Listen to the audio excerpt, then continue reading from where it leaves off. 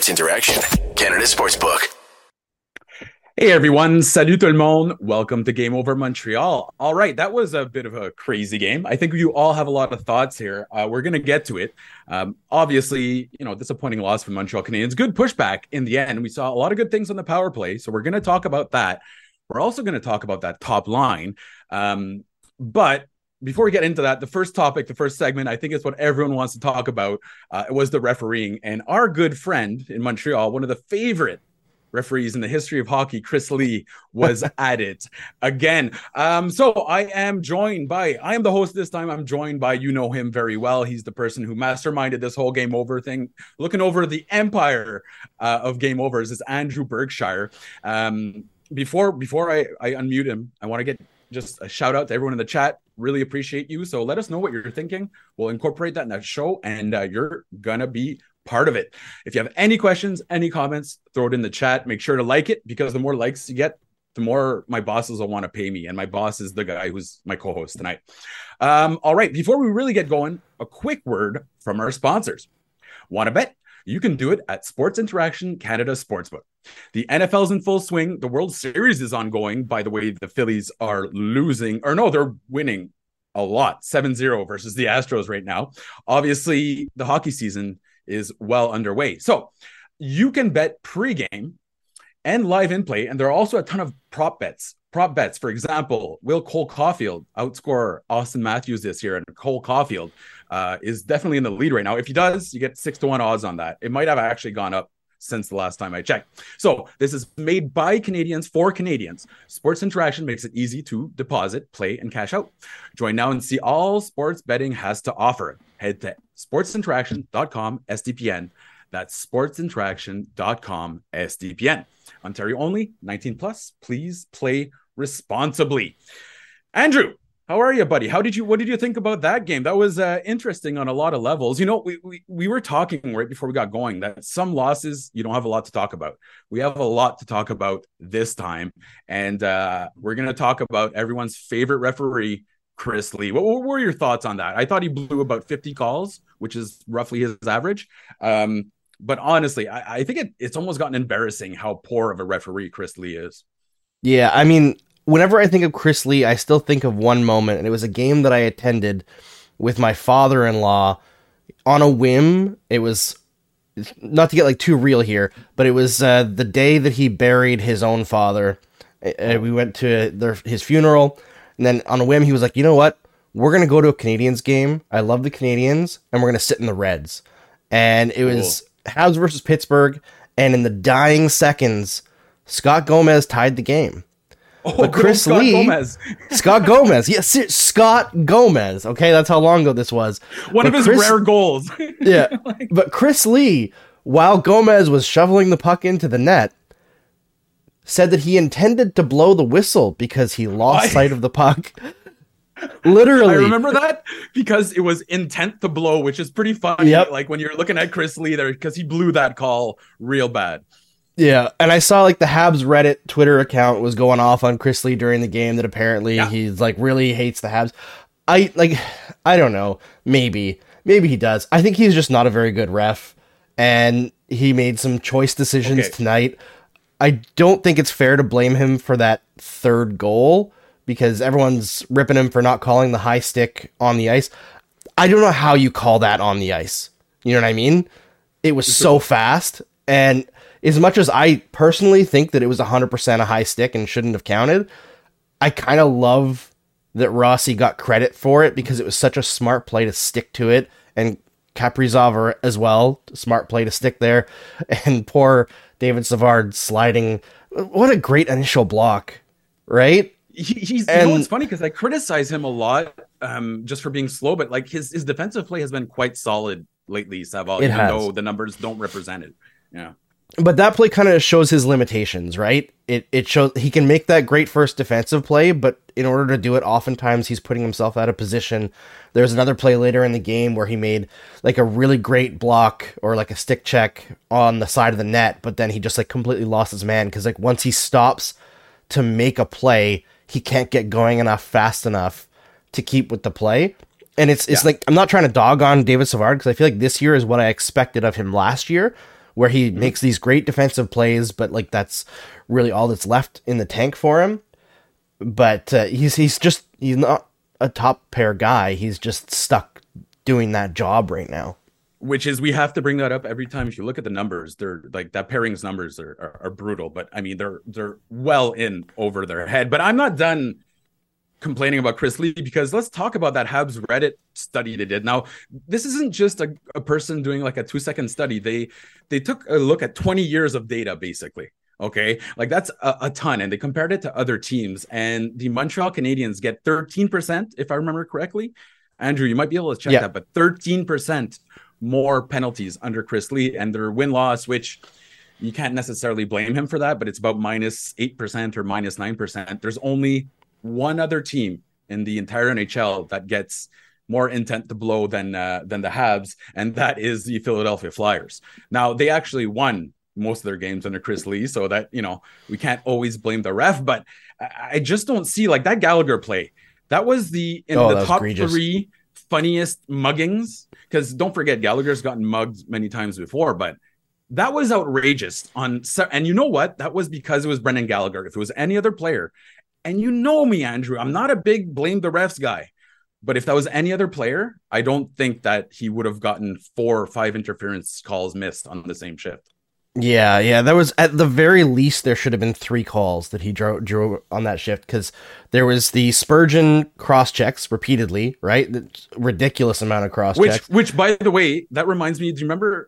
He was sitting there right there when Nick Suzuki got punched in the face in the playoffs. He was literally, that was the exact same thing. He was about 3 feet away, and he's like, "Oh, there's the penalty." Anyways.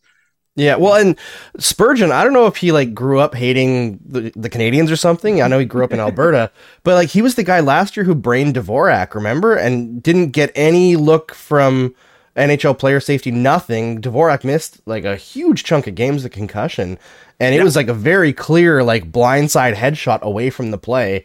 Like Spurgeon, he doesn't like the Montreal Canadiens. I don't know why, but the game got testy because of that. And then after Gallagher recovers from all these cross checks and starts skating out of the zone, I don't know what Minnesota Wild player it was, but someone tried to take out his knee. Oh, yeah. And then as he gets to the blue line, a guy reaches out. One or two guys tried to take out his knees. Like it was like back to back. It was like he pinballed. Well, the second one was a shot in like the shoulder. Like it was interference, wasn't it? Yeah, like, I mean, sorry, you got to call something. With all these missed calls. Yeah, that's. But do you think, honestly, because we've talked about this before off air, I really don't believe refs have a bias in general. I think in general they're just incompetent all the time. Okay, so that's like, I know it's kind of insulting, but I do believe there is legitimately a bias against Brendan Gallagher in this league, because you're looking at a guy that should be drawing more like. When it's going well, when it's not Chris Lee on the ice, he draws more penalties than anyone else. And then Chris Lee gets there and nothing happens. Honestly, I think I don't want to be exaggerating here, but it's pretty rough to assign Chris Lee to a Montreal Canadiens game. However, in the chat right now, people are saying, hey, we had Chris Lee in our game last time, not even Habs fans, and he was bad there too. So maybe I'm wrong, but it really feels like, and especially Lee has a target on Gallagher's back. Yeah, I mean, there's probably some refs who dislike certain players more than others, whether they've gotten something over on them or they just don't like their style of play. Like, I remember talking to like some people. Yeah, there's some of that too. Like, I remember talking to some people behind the scenes like years and years ago, and they were saying like one of the reasons why the Canadiens couldn't draw a lot of calls one year is because they had like a lot of small players, and a lot of refs feel like, because a lot of refs and linesmen are former large players, because, you know, they're guys that have to break up fights, stuff like that, and they don't really have as much respect for small players unless they're like fighting through stuff. So if you're getting taken down and you're not moving your feet really hard and making it very obvious that you're trying to get past, you're not going to get the call. So guys like David Desharnais, who probably should have drawn twice as many calls throughout his career from being hauled down, because he's not a great skater, they would just be like, well, he just fell. Yeah. Right? Yeah, no, absolutely. Yeah. And, you know, if a small guy takes down a big guy, well, he obviously cheated. Yeah, right? So then you get a lot of like, I didn't actually see that, but I'm going to assume that calls. So there's that's folded in as well. And also, I feel like refs, as much as I don't think they're necessarily that great at their jobs, I feel like they're also kind of hooped, because the league has such like very unclear rules for a lot of this stuff. The game is super fast, and the players are getting bigger all the time, so the ice seems to get smaller. They have to worry It is a about tough job. Like, we have to say, it's a legitimately difficult job that Chris Lee is terrible at. Yeah. Yes, and I think they need off-ice officials. Like, I've been beating this drum for years now. They need off-ice officials who have a mic in the ref's ear, who can talk to them live and say, hey, you missed this guy. And like they can blow the play dead. And that's exactly, because there's Wild fans in the chat right now. By the way, we ruined someone's birthday. Whose birthday was it that we ruined? Sorry, Kevin Boisvert. Bonne fête quand même. But there's Wild fans in the chat right now saying, like, listen, like, we're missing calls too. For example, Eriksson Ek, I watch him a lot. This guy gets like lumber all the time. So one way, and we're going back to your suggestion here, is you do exactly like rugby. It's exactly what you suggested. They have a person in the tent. The referee calls it down. It's a hot mic, so the entire arena hears it. He says, we're reviewing that play. Then he pulls himself completely out of the decision. And it goes to a person who's there watching it. He explains it, takes 2 minutes, explains exactly what happens. No one complains. It's the best system in sports. If rugby can do it, then hockey can do it, right? You don't want to abuse of it, but why aren't we going, why don't we have someone there that 100% can't control the play? Because whenever referees say they don't want to be part of the play, well, by doing that, you're actually making yourself part of the game, right? 100%. And I feel like there's a narrative that goes around like, oh, refs don't want to give up control of the play. Like, I don't believe that most refs in the NHL don't want to get the call right most of the time. Sure, there's going to be times where they're emotional because they're human and they just want to get a guy, right? They got caught, like somebody was an obvious dive, but they missed it. Later on in the game, they're going to try to get that guy. Sure. But I feel like most refs, most officials in general, want to maintain a level of integrity in the game. So having off-ice officials, I feel like it'd be a great way to integrate officials in training. Right? Yeah, so like you want to be a rookie official in the NHL, maybe you work like 30 games on the ice, but you work 100 games off the ice, right? That could be a great way to hone your eyes for the NHL You're game. Making way too much sense now. Like, way too much sense. I know. And I will say, like, both of us, I think we talked about it before we went live. Neither of us are saying the Habs lost this game because of officiating. No. And the Wild were the better team. The Wild were the better team, in my opinion, for high danger chances. Absolutely. Yeah. And I feel like the Wild, like, they also got the bounces too, right? Like, they were extremely dangerous off the counterattack, and the few chances that they did get that were like extremely great chances, they buried them, right? And Kaprizov is just insanely good. How about, and I think I'm probably done complaining about the referees, but look into the rugby thing, seriously, because it's fun. How about that tip? Because am I exaggerating saying that Kaprizov tip was one of the nicest deflections that's ever happened in the NHL? Like, no, it's fantastic. Boldy whipped it in there. He whipped in a saucer. Like, it blew my mind, and it was not just up, it was in the corner. Like, that was one of the nicest deflections. I don't know why everyone's not going crazy on Twitter right now, because that was fantastic. Yeah, when it happened at speed, like, I thought I saw the puck go in, but I wasn't 100% sure. And even like watching on the replays, I was watching TSN, and they're like, I don't know, that hit the crossbar. And no, that's in. Like, it was so fast in and out, but it was like, what a friggin' tip, and what a pass as well. Like, I got to give the Wild their flowers because they played a great game.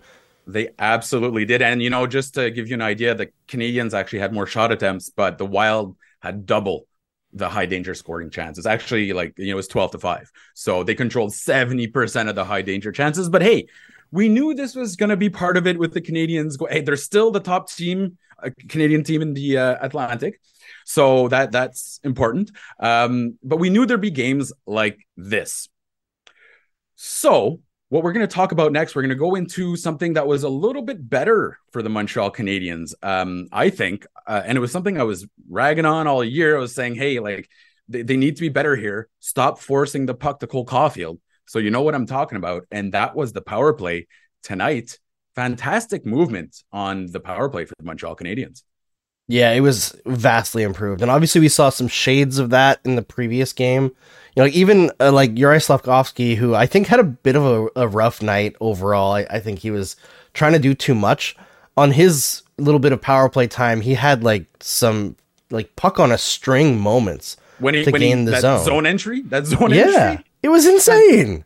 Absolutely fantastic. And I'll say that that was something that people were worried about early in dev camp. They're worried he's going to keep his head down. Now, we also can talk about the fact that he should have probably protected himself a little bit better there at the end of the game. But that time and space is doing wonders for Slavkovsky on the power play. Yeah, it really seems to have given him some confidence. And obviously scoring the game before he got hurt gave him some confidence as well. But he looks like a different player. He's catching up to plays. Like I said, he's probably a little bit behind tonight. I didn't think he was great, but still every game he shows something, right? And that's kind of what you want to see, another extra layer added to his game.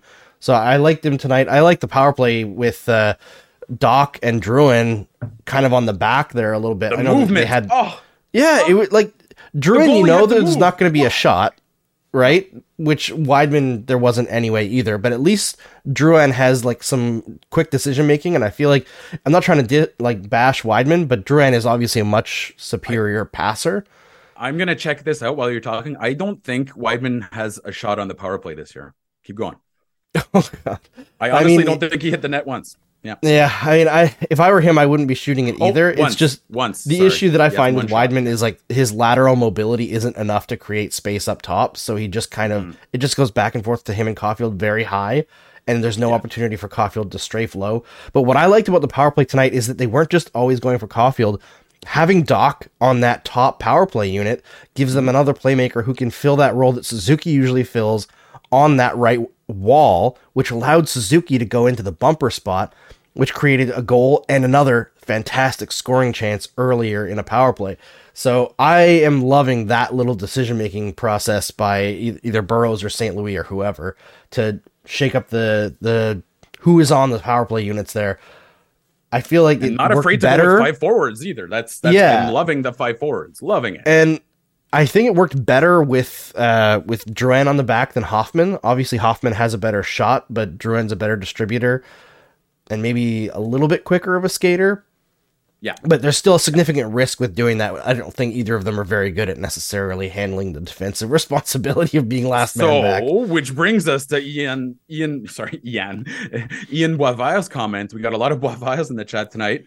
Jordan Harris gestures wildly at Jordan. Now, I've been beating the Jordan Harris drum here since the beginning of the year because this guy has mobility. If anyone's seen him at Northeastern, he can walk Northeastern, sorry. He can walk the line. Like, that's something that he's done quite well. 2 years ago, he had something like 25 power play points in 30 games. Like, he did it quite well in the NCAA, and he's kind of like Weidman. You're not going to get a ton of heavy clappers from the point, but he can get the puck on net, and I think he can distribute the puck as well as Weidman. And I maybe I'm overhyping him, but I really would like to see. I don't mind the 5 forwards, but I'd like to see Harris get an opportunity on the power play. Yeah, at least second unit. And that might be coming relatively quickly with Edmondson, reportedly coming back to the lineup quickly. Because I think Weidman is the first guy that they're going to have to take out. He's not on the top unit power play. He's not a defensive stalwart at even strength. I feel like Arbor Xhekaj brings more to the table.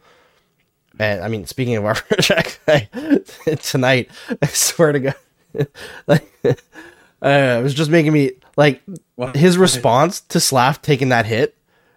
I don't think he actually did anything that is really against the rules. He's just stronger than Rossi. It was just bullying, right? Yeah. It was, and the other guy getting in the face.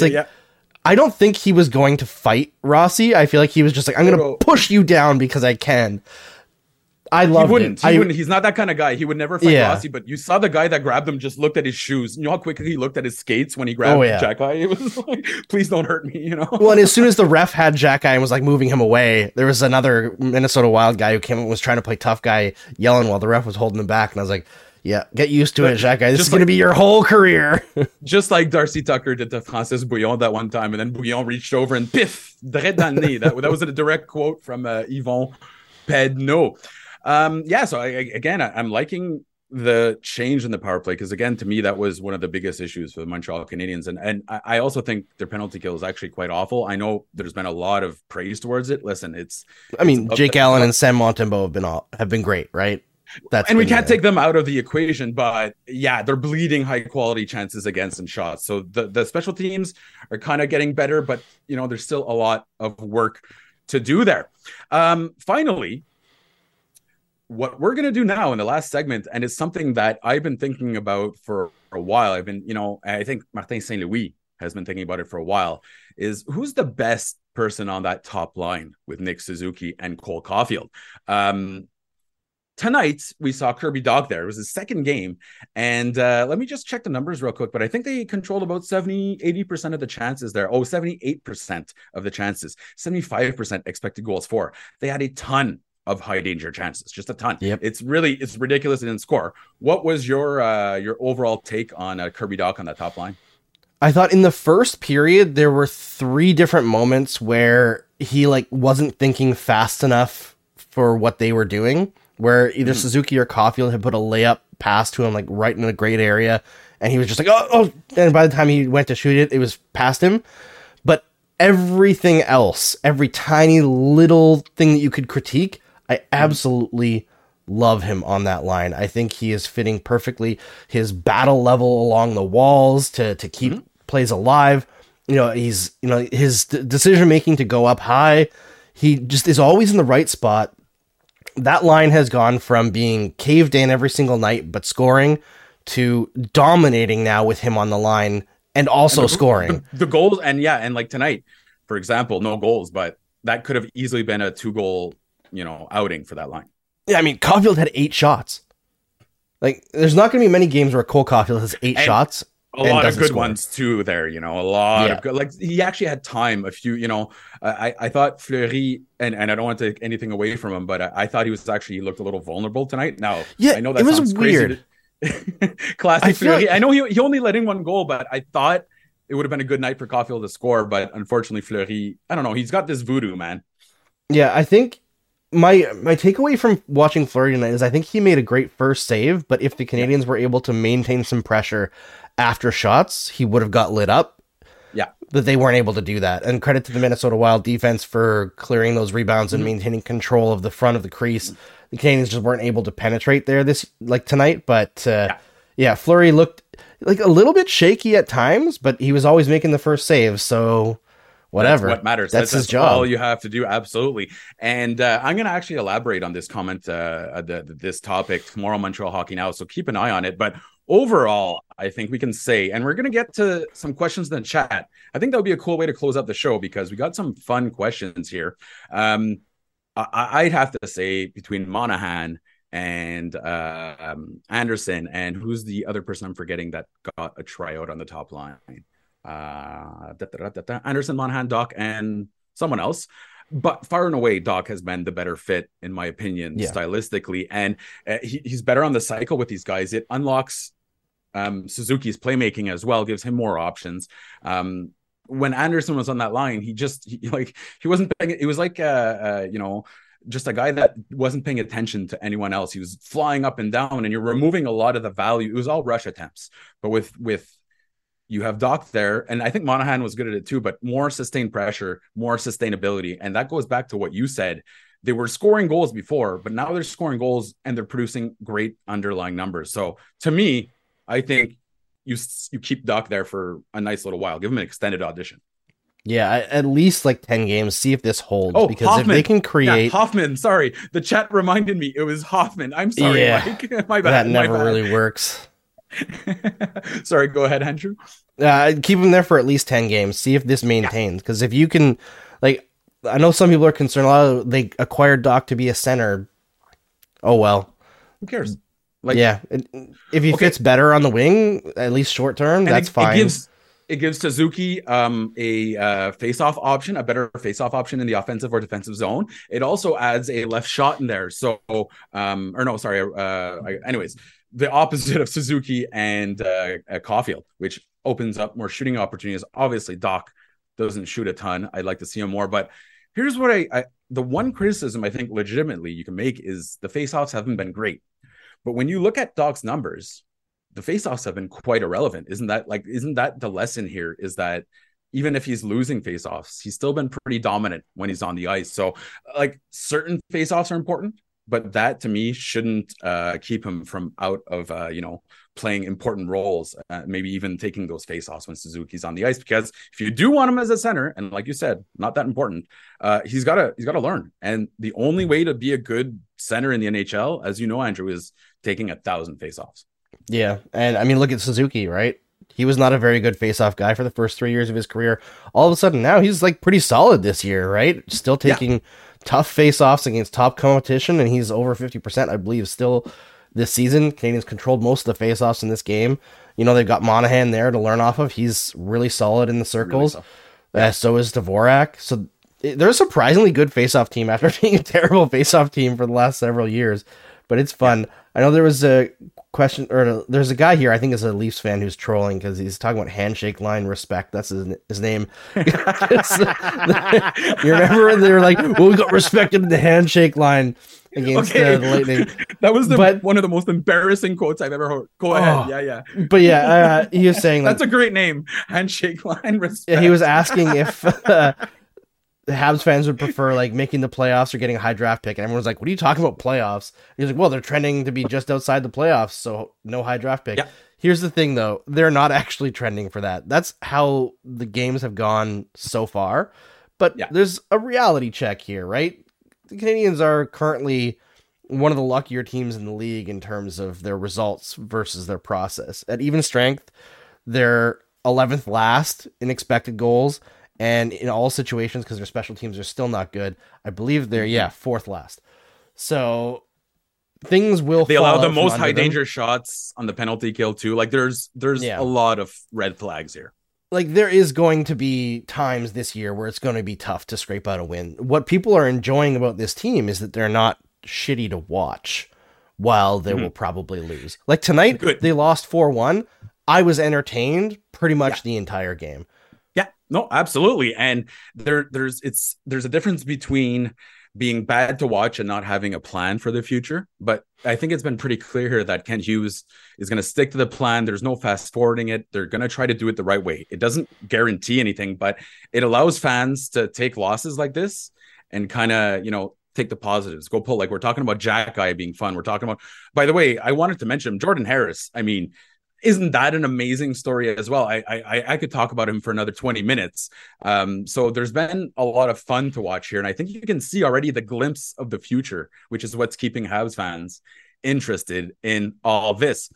We had, what else is it? We had another little question here from, Claire Capoletti. Sorry. Almost got that completely wrong. Claire always hangs out in all my live stuff. So shout out to Claire, big fan. What did you think about Drouin tonight? Now, I'm an unabashed Drouin fan. Now, it's more about the person. I like the person, and I'll be honest, this is where I name drop. Me and Joe, we talk a lot. He's a really good person, and him being open about mental health has helped me. So I appreciate him for that. But, that goes out the window when you're talking about hockey. So what did you think about him? I'm going to lead you off with, let's talk about what he did on the power play.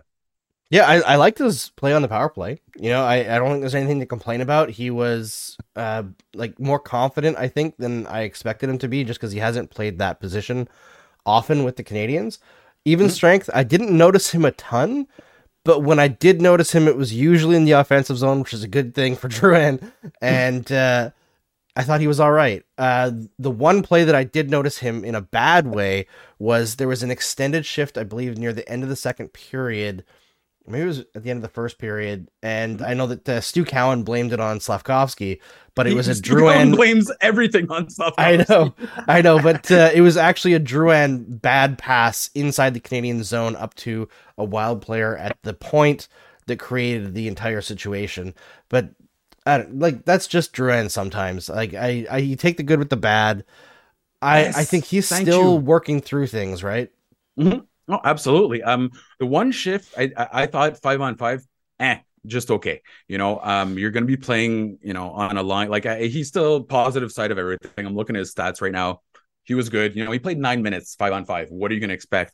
Power play, I think he's been quite good, and it opens up lanes so that Suzuki can take advantage of them. Or tonight, putting Suzuki in that shooting position, even before that one-timer that went in, he set him up perfectly before that.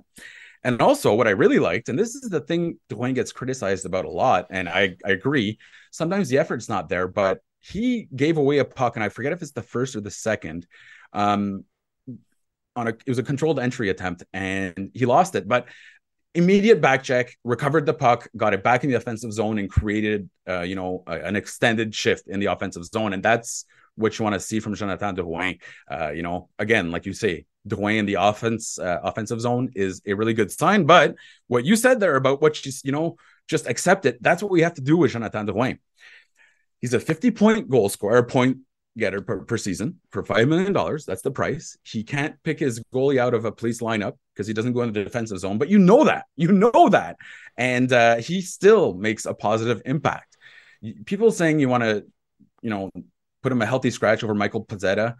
Listen, that's crazy talk right now, because this guy, it will make more of an impact than Pezzetta, who I love. And I think actually does a pretty good job in the fourth line. But, right now, Jonathan Drouin is the least of the Montreal Canadiens' concern, in my opinion. Yeah, I mean, obviously, I think in an ideal world, the Canadiens would like to get Drouin's confidence going, get him producing a ton of points before the trade deadline. I know that I think it's Curtis Lecision, the head pro scout for the Colorado Avalanche, has been, I believe, at almost every single Montreal Canadiens game this season.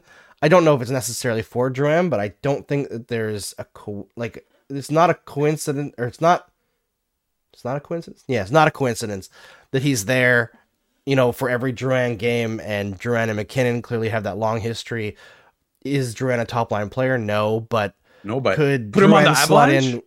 Put him on the Avalanche and say, if they had a line like Drouin, McKinnon, Lehkonen, where Lehkonen's carrying the bag defensively, right? And you could just let Drouin and McKinnon have fun, and Lehkonen's there to finish off plays.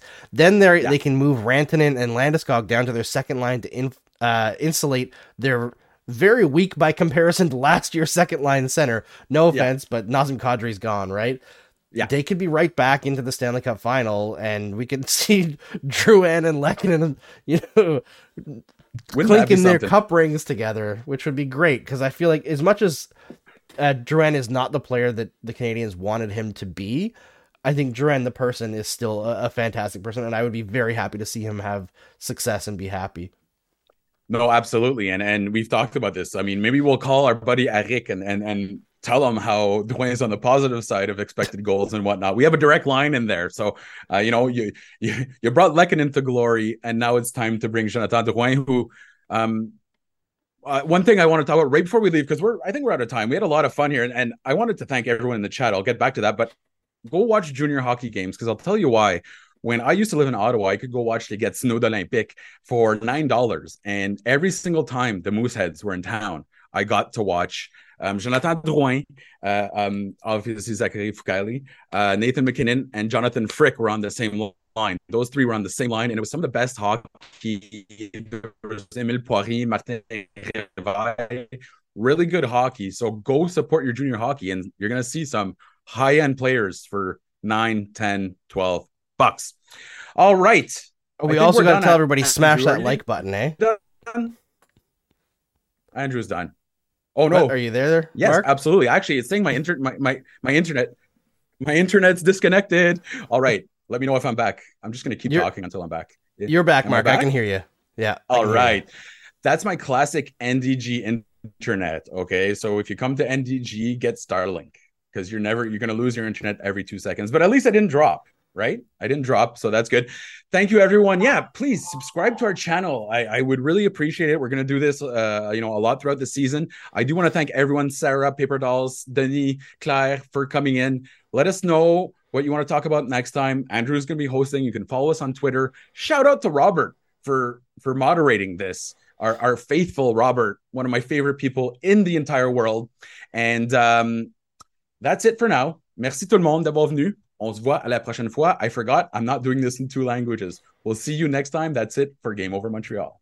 Oh, one last thing. Arbor Jackai told me that the next person who gets Slavkovsky, this is what they're getting. I would rather face Arbor Jackai than a Sith. I swear to God. You mean you'd rather face a Sith than Arbor Jackai? Oh, yeah, exactly. And I'll tell you what, at one point when I was asking Caden Gooley, I'm like, would you rather face 50 Cole Caulfield size Arbor Jackai or one Arbor Jackai size Cole Caulfield? And he's like, I don't want to face Jackai at all. This was last year. He told me he's the scariest guy. And this is before he dummied Massicut and our good friend Zach Cassian. So happy Arbor Jackeye Dreams to everyone, and we'll see you next time.